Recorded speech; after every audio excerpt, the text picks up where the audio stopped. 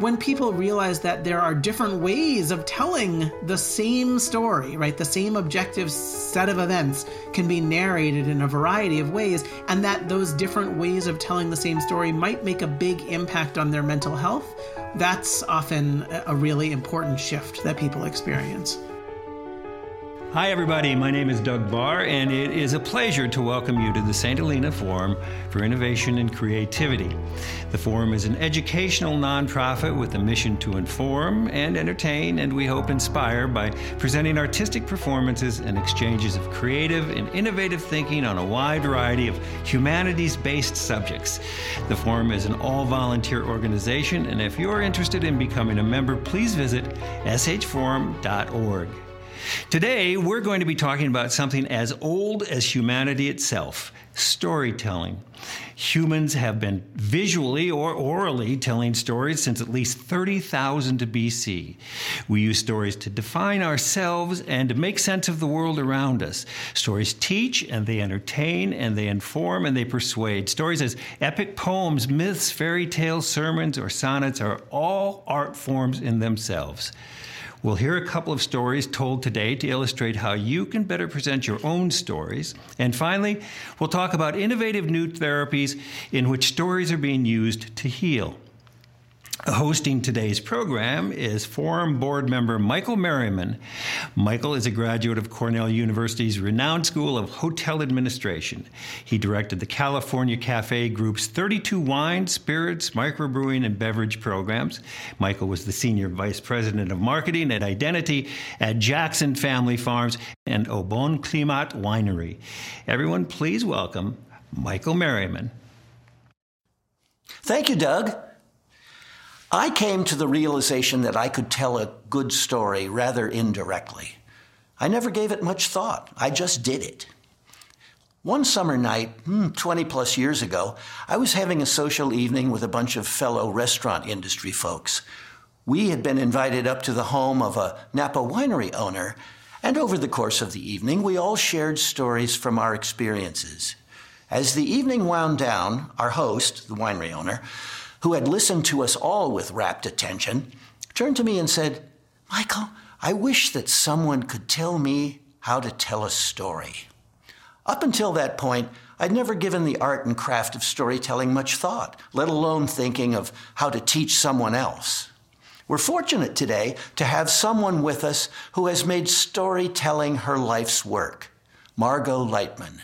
Margot is an award-winning storyteller, a 5-time Moth Story Slam winner, a public speaker, a teacher, and best-selling author. Seek out her book, Long Story Short, the only storytelling guide that you'll ever need. Margot and I have something in common. We both did time in Ithaca, New York. She, a graduate of the Ithaca College Theater Arts Program, and me at Cornell University. Welcome, Margot Leitman. Good morning. Good morning. Let's jump right in here. Most of us have a fear of public speaking. How do you get your students started with storytelling? I first assure them that they're not boring. I think people think they have a fear of public speaking, and it's often because they think that no one wants to hear what they have to say. So we do a lot of exercises to pull stories out so everyone can realize just how interesting they actually are. And that it's not that they're boring, it's more that they're numb to their own life experiences and that they've just kind of not really thought about them as unique or different. But once we kind of start doing these exercises to pull them out and everyone's like, oh, wait a minute. Oh, and then that reminds me of this, and that reminds me of this, and then it starts rolling, and then the confidence is up. That's great. How do you go through the elements of a story and tease out the story in a logical pattern so that the story isn't boring?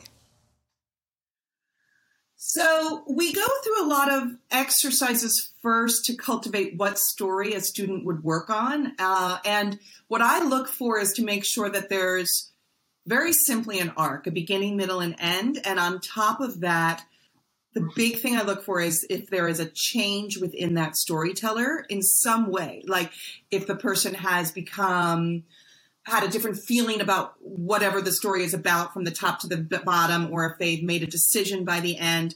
And that's how I help people choose and structure a story. So then the story is built around the change, basically. And how can we frame it from who you are at the top and who you are at the end?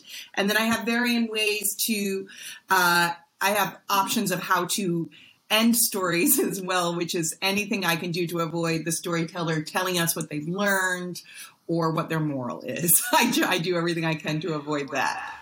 Right. Well, my feeling is that storytelling is not like joke telling. There's not the big Sacco punchline. And often storytellers, in my experience, they seem to be hurrying to get to the conclusion. How do you avoid that? I mean, that also comes to confidence, is that they think that people are bored, so they don't want to hear you get there, right? And what we don't realize is that we always care about the journey rather than the ending of something. Otherwise, we wouldn't watch 5 seasons of a show to figure out the mystery or read the whole book. We just skip to the last page, right? So it's really a confidence thing. If a person goes, well, no one wants to hear what I have to say. So you have to build that confidence and understand that you just have to tell that middle part, that you have to stay on track. You have to avoid too many tangents. And if you can figure out that middle part and make that middle part juicy and interesting, then we'll care about the destination. But no one really cares about the final product. We care about how you got there, the rise to that. Sure. How do you color a story and people the story with characters without getting too complicated? People put in way too many characters. They think they want to tell a story about an office, and because there were 5 people that worked in that office, they think they have to introduce all 5 people in great detail, even though the story is only about you and one other person at the office. So it doesn't matter that there's 3 other people there. You don't have to introduce or waste time on them. Who contributes to the story? Who are the big characters that further the plot of this story? And cut everyone else, or I often say condense them into one person. So it's the boss. Maybe you had 3 bosses, but you can condense them into one composite character, the boss, that is throughout that story. I mean, film and television do composite characters all the time to make things clear. That's great. In storytelling, we're talking about a performance, whether you're performing live on stage or whether you're talking to a group of people sitting around the coffee table. How does storytelling differ from the written story? I use the example of Garrison Keillor and his stories from Lake Wobegon. They're fascinating when you're listening to them and in the moment, and then when you read them as transcribed, they're entirely different. Yeah, I've struggled a lot with that. I came from a performance background, and my first book I did was a memoir, and a lot of those stories were based on live stories I had done. And I truly believed I will print out the scripts for my live stories and staple them together, and then I will have a book. And the book was this thin, you know. And what I didn't realize is that there's many things, and what you're talking about with Garrison Keillor as well, in the intonation or a look on your face that can be portrayed in an oral story. But when you're on the page, first of all, no one knows what you look like. No one knows how you feel. You can't say, the house was all gray. Then we know you don't like gray. But if you say the house was all gray on the page, no one knows how you feel about that. You have to write, and gray's always been my least favorite color. It reminds me of boring afternoons at my grandmother's house, or whatever that is. You have to spend time on that. So that is a big thing. If people come from a performance background, to kind of wink and nod or do any sort of intonation, you have to articulate that. And things like my size, for example, I'm very tall. I'm almost 6 feet tall. And so when I'm on stage, you can see that and see that with that comes a certain way, you know, life experiences, or, you know, my date walked in and he was 5'4". You would understand that that is something different than on the page. I would have to say, oh, by the way, I'm this much taller. You know what I mean? So it's complicated. So I struggled tremendously with that. And what I found is that the stories for the page ended up in the end being much longer and more descriptive, which is my very long-winded way of saying that. So when people are preparing to tell a story, is it important that they script it word for word, or is it better that they just put together bullet points that they have to hit to move the story forward? Everyone's process is different. I like to say, don't improvise, don't memorize, meaning don't get on stage and just talk with nothing, because you will speak and I have seen it, you will speak for a very, very long time and not know how long you're talking. And if you memorize a script, you come off as very stoic in a way that it doesn't feel like a story. It feels more like a presidential speech or something, right? So what personally I do is I write a script, and from there I make bullet points. After I've written down the script, I whittle it down to bullet points. There are people that go straight to bullet points with no script. But what I do is I look at those bullet points and tell the story from there, so it becomes a map. So I'm going to start here, I'm going to end here, and I will loosely hit these points in between. But I know where I'm going with this. And that tends to work best, but I do write the script out first and then do bullet points.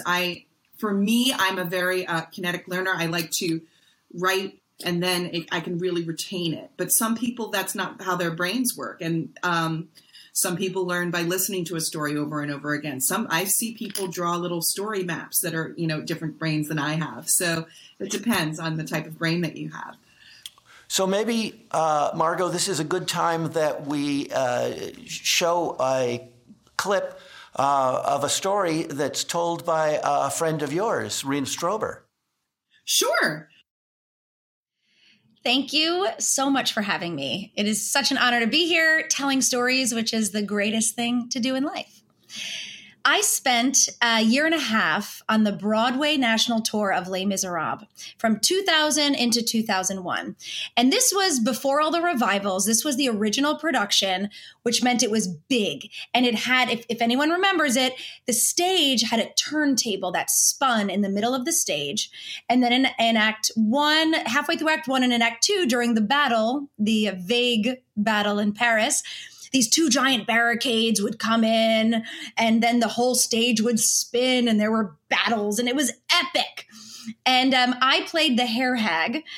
So in Act 1, I bought Fantine's hair. But in Act 2, all of the women were on the barricade for certain amounts of time. Some women would be on stage supporting the soldiers and then exit quickly, stage left, to get ready for the song Turning. Some women, a few women, got to stay on stage handing bullets to the men, and they got to stay on stage for one of the coolest parts of Les Mis, when everybody dies. It's a 3-hour musical that everybody dies.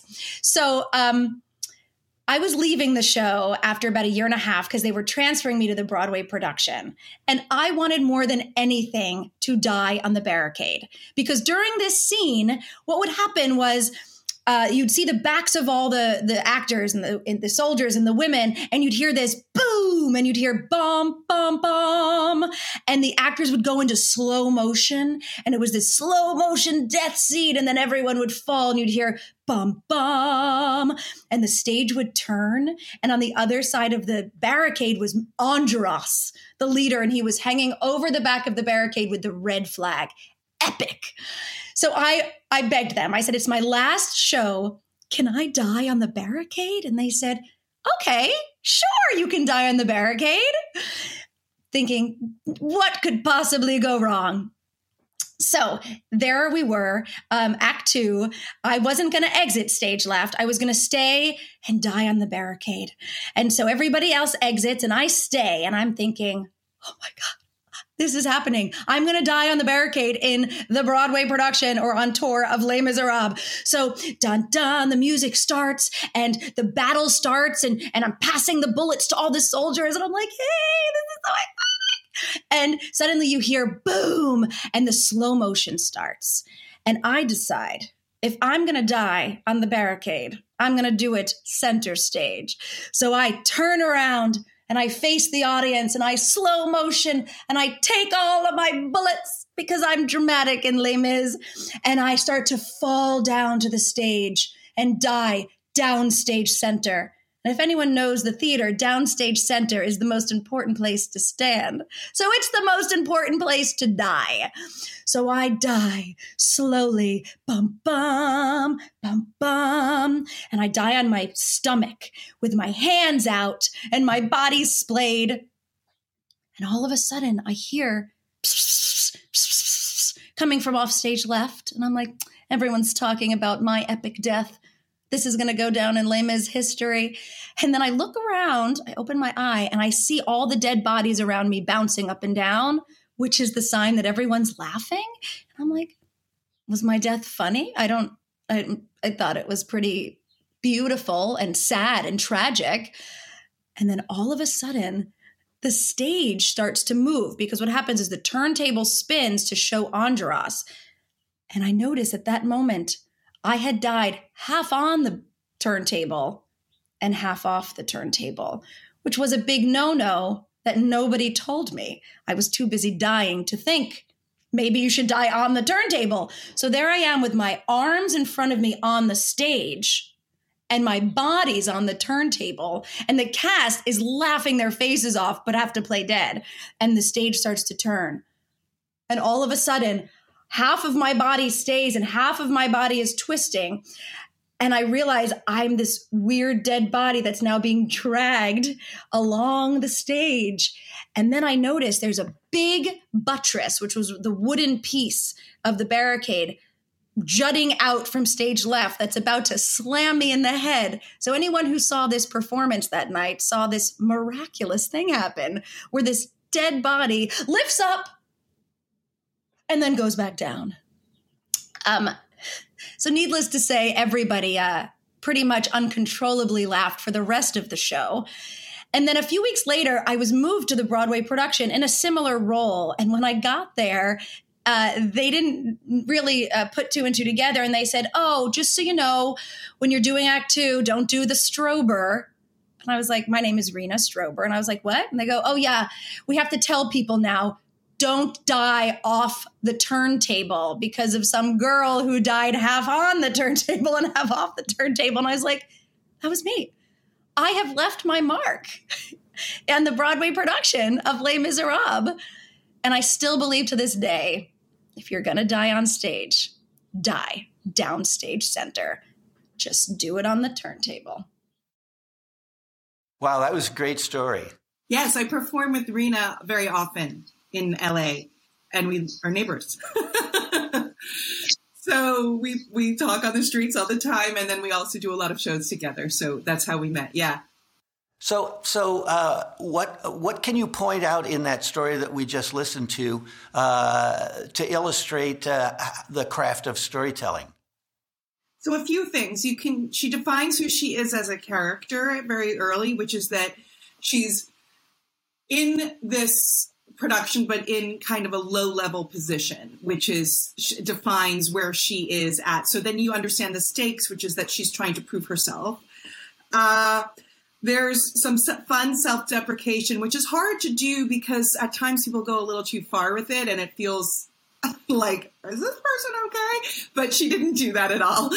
She was good with her self-deprecation. And then with her ending, it's fun because she ends it and then has what I like to call a tag or a PS, which is that like, where are they now? 2 years later, this thing happens. So, which I love, because what I spoke about earlier is that a lot of people end stories with this big moral that they want to force down the throat of the audience.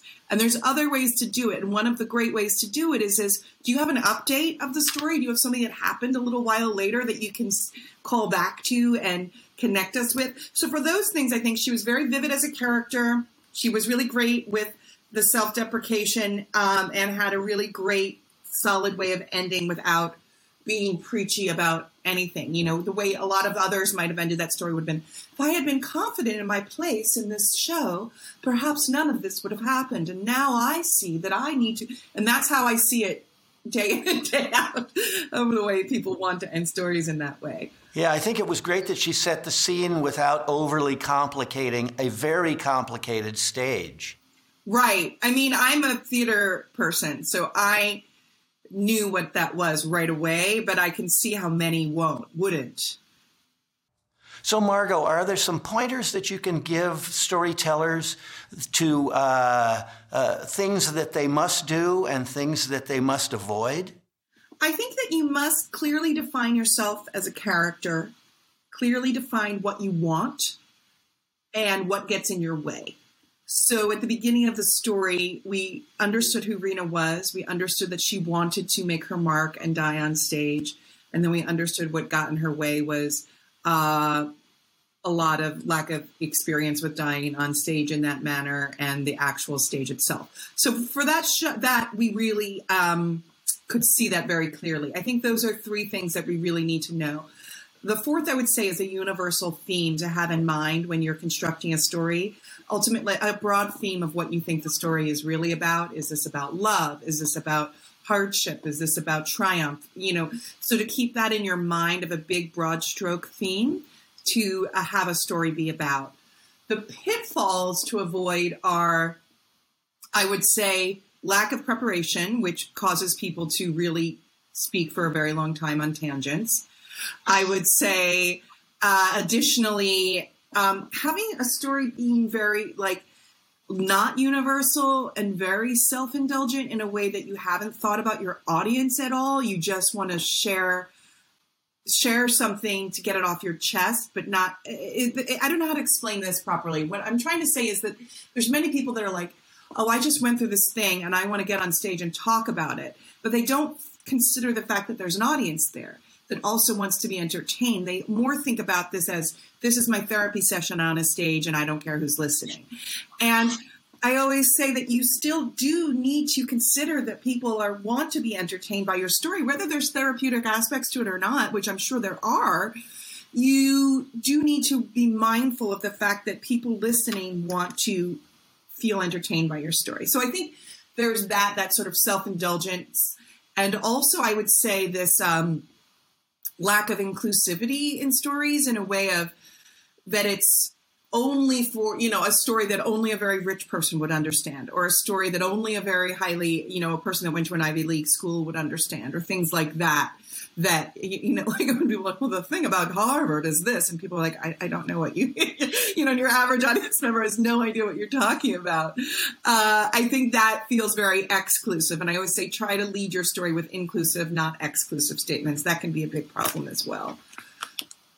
Right. I remember from your book, you talked about the fact that you can alienate an audience by talking down to them and putting in things, features that they really didn't connect with. Yeah, and the other thing about the talking down to is I always say play to their highest intelligence. Don't dumb things down for an audience. Like, we get it.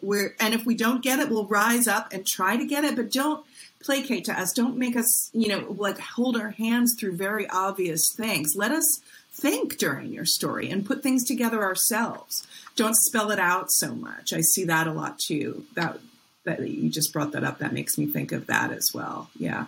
How important is the linearity of the story? Does it need to march forward step by step without any veering off the progress?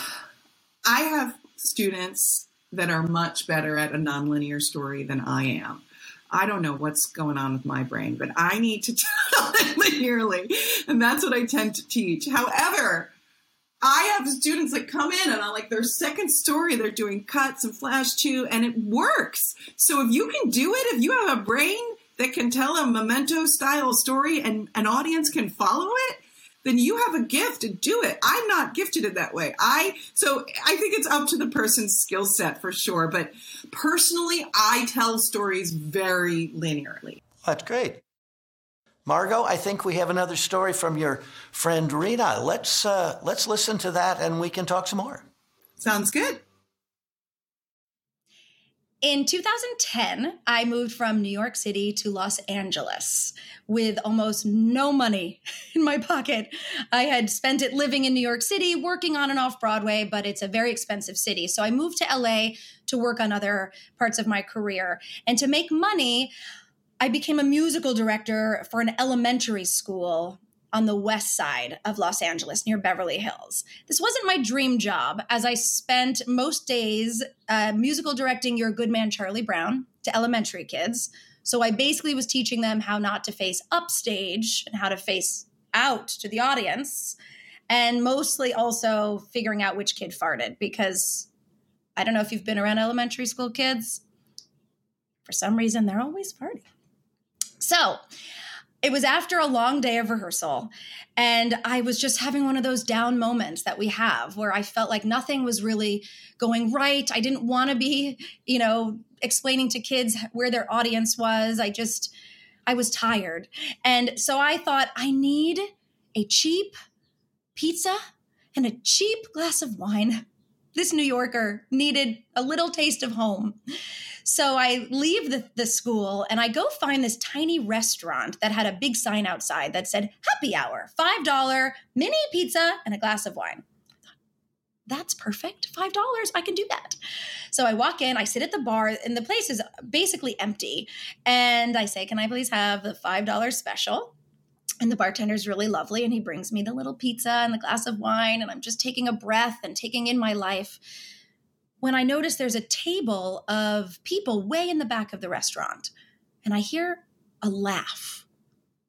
And it sort of perks my ears up, and I think, that laugh sounds familiar. And then it happens again, and it's this big, female, beautiful laugh. And I suddenly think, wait a minute. And I ask the bartender, excuse me, sir, is that laugh the laugh of who I think it might be? And he said, oh, yeah. Yeah, Carol Burnett is sitting back there with Tim Conway and Bob Newhart. And I forgot I was in Los Angeles on the west side, so this was probably something normal to most people, but it was not normal to me.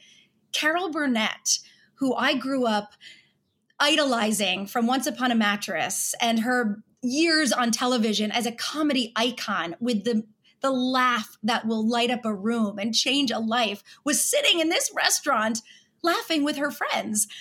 And here I am at the bar, and I think, okay, what do I do? What do I do? This could be a life-changing moment. And I think, I know, I'm going to send a bottle of champagne to that table. That sounds fancy. So of course I say, do you have a cheap bottle of champagne that I can send to that table? And he said, oh yeah, we have a $30 bottle of Prosecco, which is like a cheaper version of champagne. And I said, great, can you send that cheap bottle of Prosecco to that table? And you don't have to tell them where it's from, and just say someone wanted to toast to them. So he does it, and I see the waitress bring it over, and I see them all cheers each other, and I'm thinking, oh my God, this is incredible. So the bill comes, and it's $35 plus tax and tip, and I give him my credit card. And he says, I'm sorry, ma'am, your credit card was declined. Oh my God, my credit card was declined, and I just bought this cheap bottle of Prosecco for Carol Burnett. Why is my life like this? So I had one more credit card in my wallet, and it was my unemployment debit card. Now, for anyone who's ever been on unemployment, it's the money that the state gives you to spend on necessities like gas or groceries, and they put the money on a little debit card. I thought, okay, well, I have this card, and I gave it to him, and it goes through. I'm even able to leave a tip. As a former waitress, always leave a tip. And then I thought, you know what? Carol Burnett is a national treasure.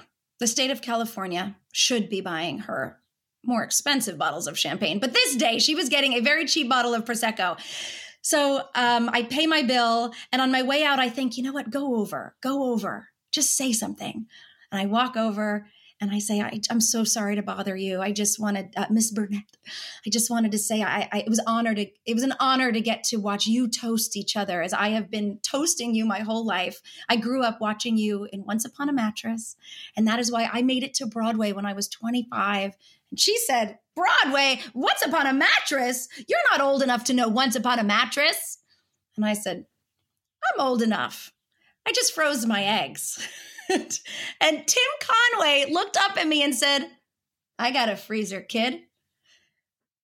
It was one of those moments that you just can't believe is happening. So they made me laugh. I made them laugh. And at the end of the day, the state of California bought Carol Burnett, Tim Conway, and Bob Newhart a $30 bottle of Prosecco. And I got to say that I got to meet one of my icons, and her laugh still stays with me to this day. Wow, what a great story. Yes, it is. What I like in here, and there's something I didn't talk about yet, which is the point of entry in a story, which is when you listen to something and you can relate something really specifically from your own life into that. So I had multiple points of entry. Like, I think that I moved to LA around the same time as Rena. Carol Burnett was my hero as a child growing up. I live in Los Angeles. All of those things. So there was like, this in many ways spoke to me on a very personal level because there are very many similarities here. But if a person doesn't have those similarities, then how can they tap into the story, right? And I think it's about that, having a hero thing. And then what if you had an opportunity to meet your hero? Would you have the nerve to say anything or not? And many people have a version of that they didn't, or that they did, or that they did and they put their foot in their mouth, or what have you. And so I think that is, everyone has someone that they looked up to when they were younger. And what would you do if you met that person feels like a great point of entry for a lot of us. What I thought was so great is the story could have ended with her just stepping up to the table and meeting the three participants, including Carol Burnett. But I thought it was very clever that she brought back the state of California as the person that provided the gift. For sure. Yes, for sure. And I think after the pandemic, many people were getting those cards. So I think there's even more people that will relate to that, the amount of people that were unemployment over the past few years. So yes, for sure. For sure. What a great story, and thank you for introducing us to Rena. No problem. One sort of final topic that we can talk about is that my friends I know, and many of your students, judging from elements in your book, many people think that they live a boring life and nothing interesting ever happens to them. And how can they ever tell a story that's interesting to people because I'm not an interesting person? How do you get people to get past that and see the stories in their lives? I like to do exercises that pull out what does a person deeply care about. And what I mean by that is like, do you really care about, like I have a friend that really cares about getting discount airfare. And I have literally, like, my jaw has dropped with her stories of booking airline tickets and like what she went through to get the discount, and that is riveting to me because she cares so much. And that's what I think it matters. It doesn't have to be the life or death situation. It has to be, what do you deeply care about? Do you deeply care about cooking? I could listen to people talk about cooking that deeply cared about it. Absolutely. Do you deeply care about hiking? Do you deeply care about, is there something really dumb that you really, really care about that you feel very strongly about? So I just think a passion about little things makes a story interesting about those things. And then that can take anybody who thinks they don't have an interesting life and make them soar. So I do a lot of exercises pulling out the dumb things that people care a lot about. Well, I certainly thank you for joining us today. This has been just very educational for us all, and you've given us some really, really great points on how to find stories in our lives and how to craft them and share them with others. The one little tagline that I'd like to add is from our friend Rena, who ends her emails with, "I hope every day becomes a story." Absolutely. I agree with that completely. And I always say, my favorite saying is most events in life can be boiled down to either a good time or a good story. And that's pretty much the two categories. Absolutely. Absolutely. Well, thank you again. Thank you so much. We're so pleased to have with us our next guest, Dr. Jonathan Adler. Dr. Adler holds a master's and a PhD in clinical psychology from Northwestern University. In addition to being a practicing psychologist, his research and teaching at Olin College in Massachusetts focuses on the stories that we tell of our lives, how we define ourselves, what he calls our narrative identity. Welcome, Dr. Adler. Thank you so much. It's such a pleasure to be here. Great. We've been talking with, I believe, your friend Margot Leitman about the art and craft of storytelling. We hope with you we can explore a little bit of the science side of our theme. Great. That sounds fun. Can you tell us why you brought storytelling and your Story Slam project to your work at Olin College? Oh, sure. So my interest in storytelling really grows out of my interest in identity development. As a psychologist, my research really focuses on the ways in which our identity continues to develop over the course of adulthood. And one of the best ways of studying a topic as broad as identity is to think about it in terms of a story. So we really think about identity as the story that you tell about your life, the way you make meaning of the experiences that happen to you. And as both a psychologist, but also as a theater person, I'm always interested in the ways in which not only we can analyze the stories that people tell about their lives and get some generalizable scientific understanding about them, but also the way that experience actually lands in the real world, both for storytellers and for their audiences. So it's been a great opportunity to do both sort of the science of storytelling, but also really put on storytelling programs. Has that become a fabric of the college? It really has. So Olin College is a very unusual place. It's a very small college, very selective, and we have a very high-touch admissions process. So after candidates sort of make the first cut on paper, there's a very high-touch on-campus, in-person part of admissions. And every year, my colleague, Jillian Epstein, who's our writing initiative specialist, and we put on a student story slam where we work with students over several months to tell stories about key moments in their lives. And we do that as part of this on-campus admissions process with the goal of really sharing that Olin has a storytelling culture, that even though the students primarily study engineering, that they still need to be developed individuals, that whatever the work is that they're doing, there's a them that's doing it. And that working on their sense of self is a key tool that they're going to need in becoming excellent at whatever they do.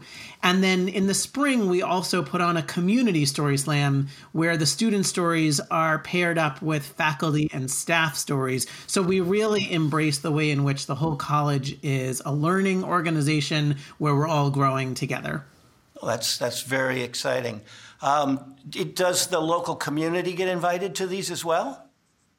You know, that's interesting. We have certainly had outsiders come to the story slams. The student story slams are entirely aimed at an audience of outsiders. So candidate students and often their parents or families attend them. The other ones, sometimes we have community members attend, sometimes not.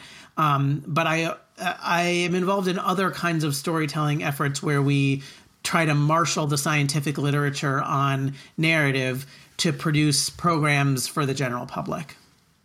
That's great. Can you tell us a little bit how this storytelling drifts into your clinical psychology and how you help people with problems that may need some steering? Sure, absolutely. Right. So I'm a clinical psychologist by training, and I'm really interested in the ways in which the psychotherapy encounter really is a project of revising your sense of self. So whether you are coming to treatment for a very particular problem, an elevator phobia or something, or you're really there to try to work some big stuff out about the arc of your life. Whatever the tools are that you're working with in psychotherapy, the process can be really understood as one of self-revision. So I'm always interested in attending to the ways in which my clients are narrating their lives, what kinds of themes are really supporting their well-being, and which ones might be getting in the way. And using a variety of therapeutic techniques, trying to help them find their way to a revised life story that will really better support their well-being. You talked in one of your papers about identity theft and who tells your story. Can you explore that a little bit? Sure. This is the project that I'm working on right now, so it's still in its earliest stages. But I'm really interested in this idea of who's the narrator of your life, right? Many of us, especially those of us who grow up in American or Western contexts, tend to think of ourselves as sort of the star of our story, as the main character in our story. And indeed, in many ways we are. But the real picture is more complicated than that. So all of us are born without words, let alone stories. And so we grow up as a character in a story that is narrated for us by our parents or caregivers. And over the course of childhood, we learn what kinds of things count for our stories, what kinds of things ought to get storied, and also different ways of storying our lives, so that by the time we have the cognitive maturity to be the narrator of our own lives, which usually happens in adolescence and early adulthood, we've learned how to tell the story of our lives.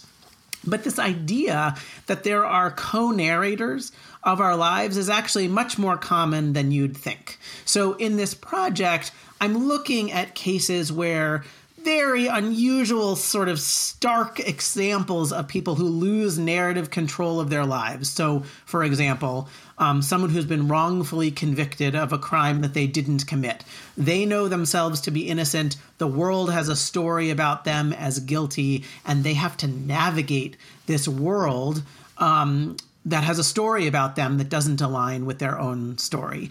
Again, these are sort of extreme cases where someone has actually lost control of their story, but the extreme case illustrates something much more mundane, which is that all of us live in what people in my field call a narrative ecology, right? We live in a world of stories that are out there in the world, but also the stories about us that our family or friends or coworkers tell about us, and how we're always navigating that experiences as we grow.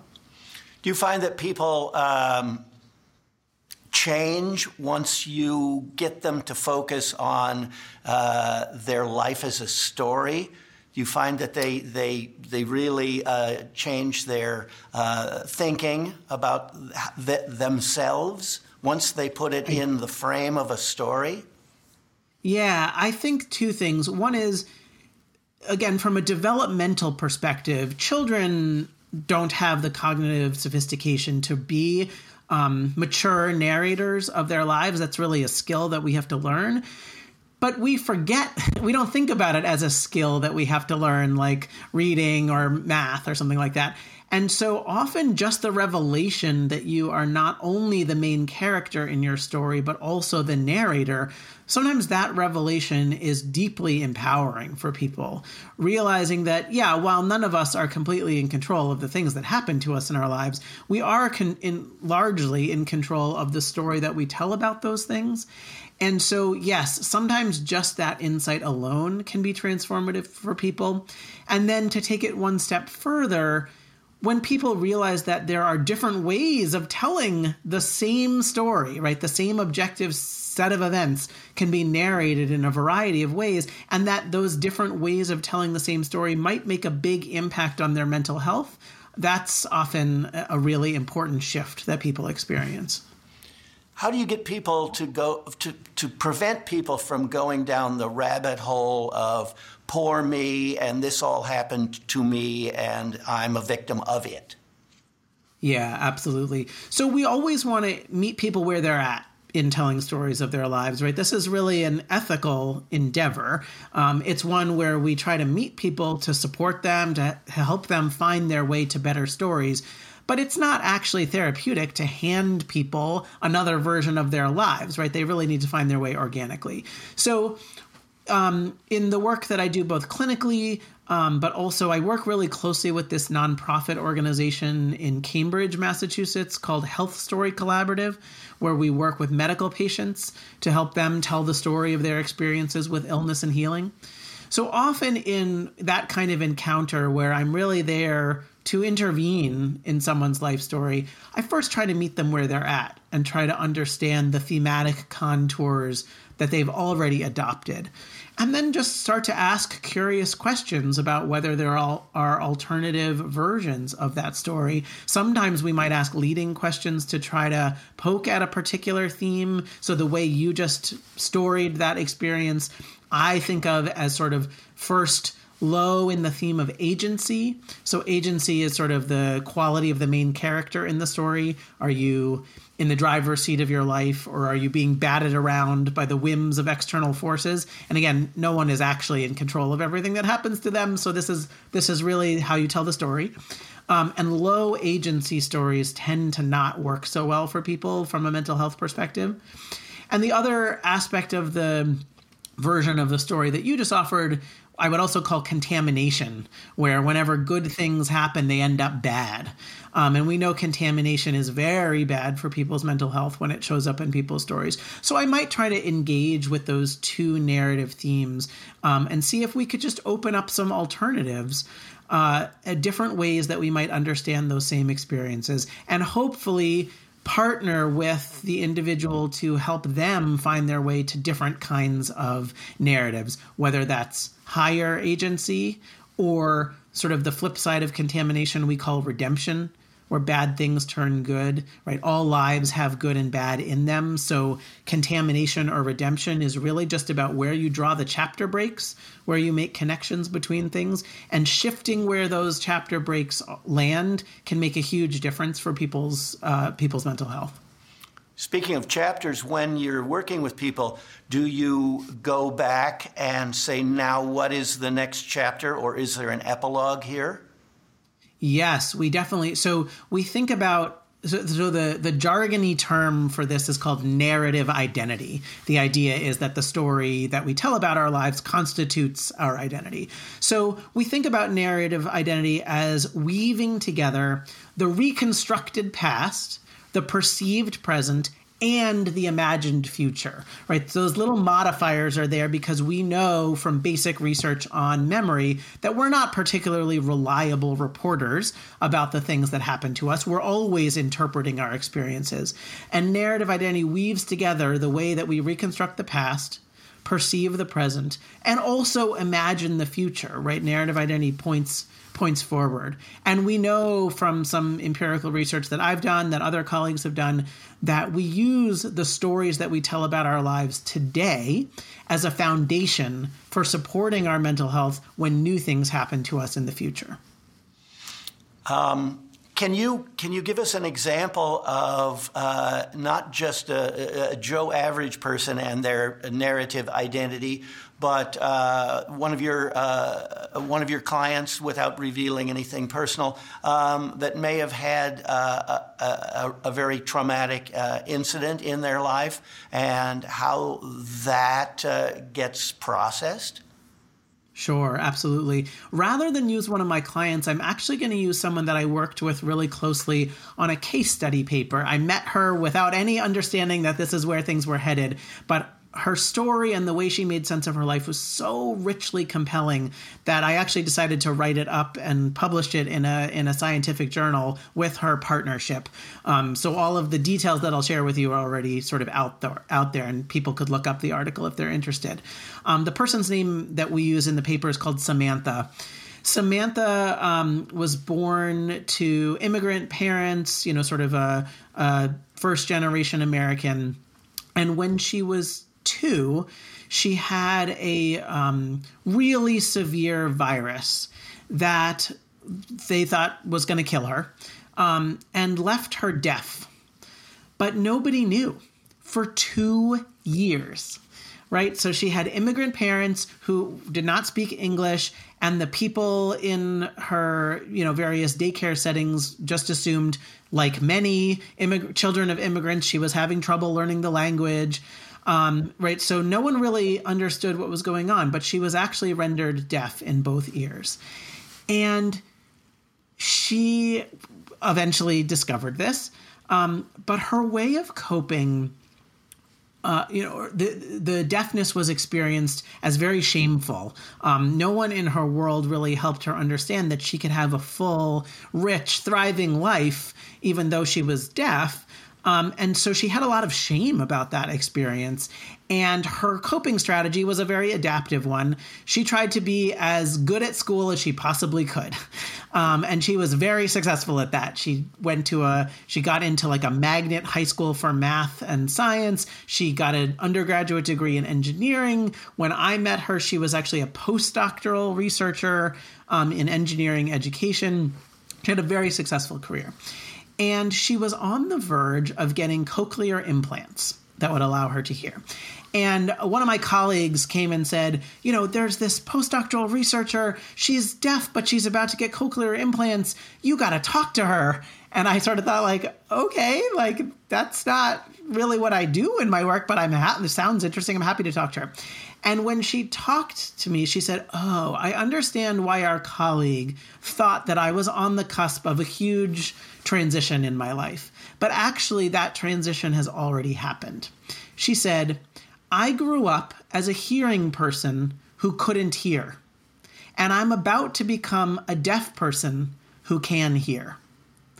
She had this experience growing up where she was treated as a hearing person, both from her own impulse to not feel any shame around her deafness. Again, she didn't get good scaffolding, that there was nothing shameful about being deaf, and that she just adapted to that world. She lived as a hearing person, but she had this big challenge. She couldn't actually hear. And then over the course of her 20s, she came to meet other deaf people. She had this one key moment in her life where she met a deaf college professor of engineering, and that was just an eye-opening experience for her, that there could be people for whom smartness and deafness didn't have to be incompatible. And she started on this journey to really owning her identity as a deaf person. She started taking American Sign Language, even though she was a very proficient lip reader, had been very, successful in her life. And she really started to come into her identity as a deaf person. And then, once she really understood herself as a deaf person, she thought to herself, you know what? There are tools out there in the world that deaf people use. And I've been working really hard at things like navigating academic conferences where voices come from all over. And maybe one of those tools would actually make my life easier. So she decided to get cochlear implants. I interviewed her right before, like a week or two before the surgery, and then about a month after. And she talked about this way in which she had transitioned from being a hearing person who couldn't hear into becoming a deaf person who could hear. And the way, in her words, she had really shifted from an experience of shame to an experience of grace, where she really was able to embrace all the different parts of her and live in the world in a different way. And I just thought this was a remarkable example of someone who had navigated a huge identity transition in her life, and that the process of making sense of her life story had richly enabled her to live in the world in a fundamentally different way. That sounds like she despite having been given tools, she really did have control of her narrative identity. She really did take control of her narrative identity, indeed. I think she felt like she grew up in a world that didn't offer her narratives that would actually support her, that she grew up in a world where her deafness was something she had to hide. But that once she came to see it as a key part of who she was, it opened up a new way of being in the world. On a different note, would you like to share with us a little bit of your theater work? Sure. Thank you for asking. Yeah, I'm at a funny moment in the arc of my theater life. So I've been into theater since elementary school, but always as sort of a hobby or side thing that I did. Like most people, I started as an actor, but I hated acting. I find it incredibly anxiety-provoking. And I found my way into directing, which is something that I've been doing ever since.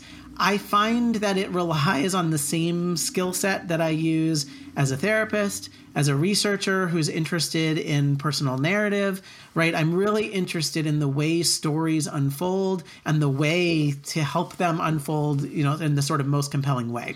So I have a very unusual academic job at Olin College where I'm a psychology professor, but I can also direct plays. I've gotten to teach interdisciplinary team-taught courses with a theater professor. So I'm teaching one this semester for the third time called Constructing and Performing the Self, where the students learn the scientific literature on identity development, but they also write monologues about key moments in their lives.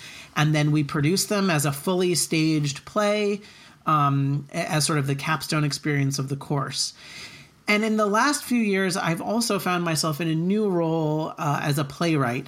So right now, I have teamed up with a theater professor at Boston University named Jim Petosa, who's a lifelong, theater professional. And we have co-written a play called Reverse Transcription. That's actually going to premiere off-Broadway at the Atlantic Theater Company's Stage 2 in Manhattan this summer in mid-July. So this is like a lifelong dream come true in a way that I could never have imagined. But I'm just so grateful for the flexibility of my job to allow me to really pursue these passions, to the fullest. That's great. Well, congratulations on that. Thank you. That's very exciting, and we wish you great luck. It's really exciting. Yeah, that's wonderful. Well, I thank you for joining us today. This has been really illuminating and a great exploration of storytelling in a new, thought-provoking avenue. I thank you very much. Thank you so much. It's been great fun. Great. Thank you. Well, thank you, Michael and Rena and Margot and Jonathan, for a fascinating program. And thank you all, wherever you may be in the world, for being with us today at the Forum. To learn more about Margot Leitman's work, as well as her best-selling books on storytelling, please visit margotleitman.com. And to find out more about Dr. Adler's work, please go to jonathan-adler.com. Coming up on the next Forum presentation will be a fascinating conversation between Pulitzer Prize-winning journalist David Fried and author and evolutionary molecular biologist Dr. Beth Shapiro on the subject of manipulating nature in order to save it. Visit the Forum's website at shforum.org for exact date and time. And finally, as we say goodbye, we'd like to thank the following people for their generosity in making the St. Helena Forum and its continuing programs possible.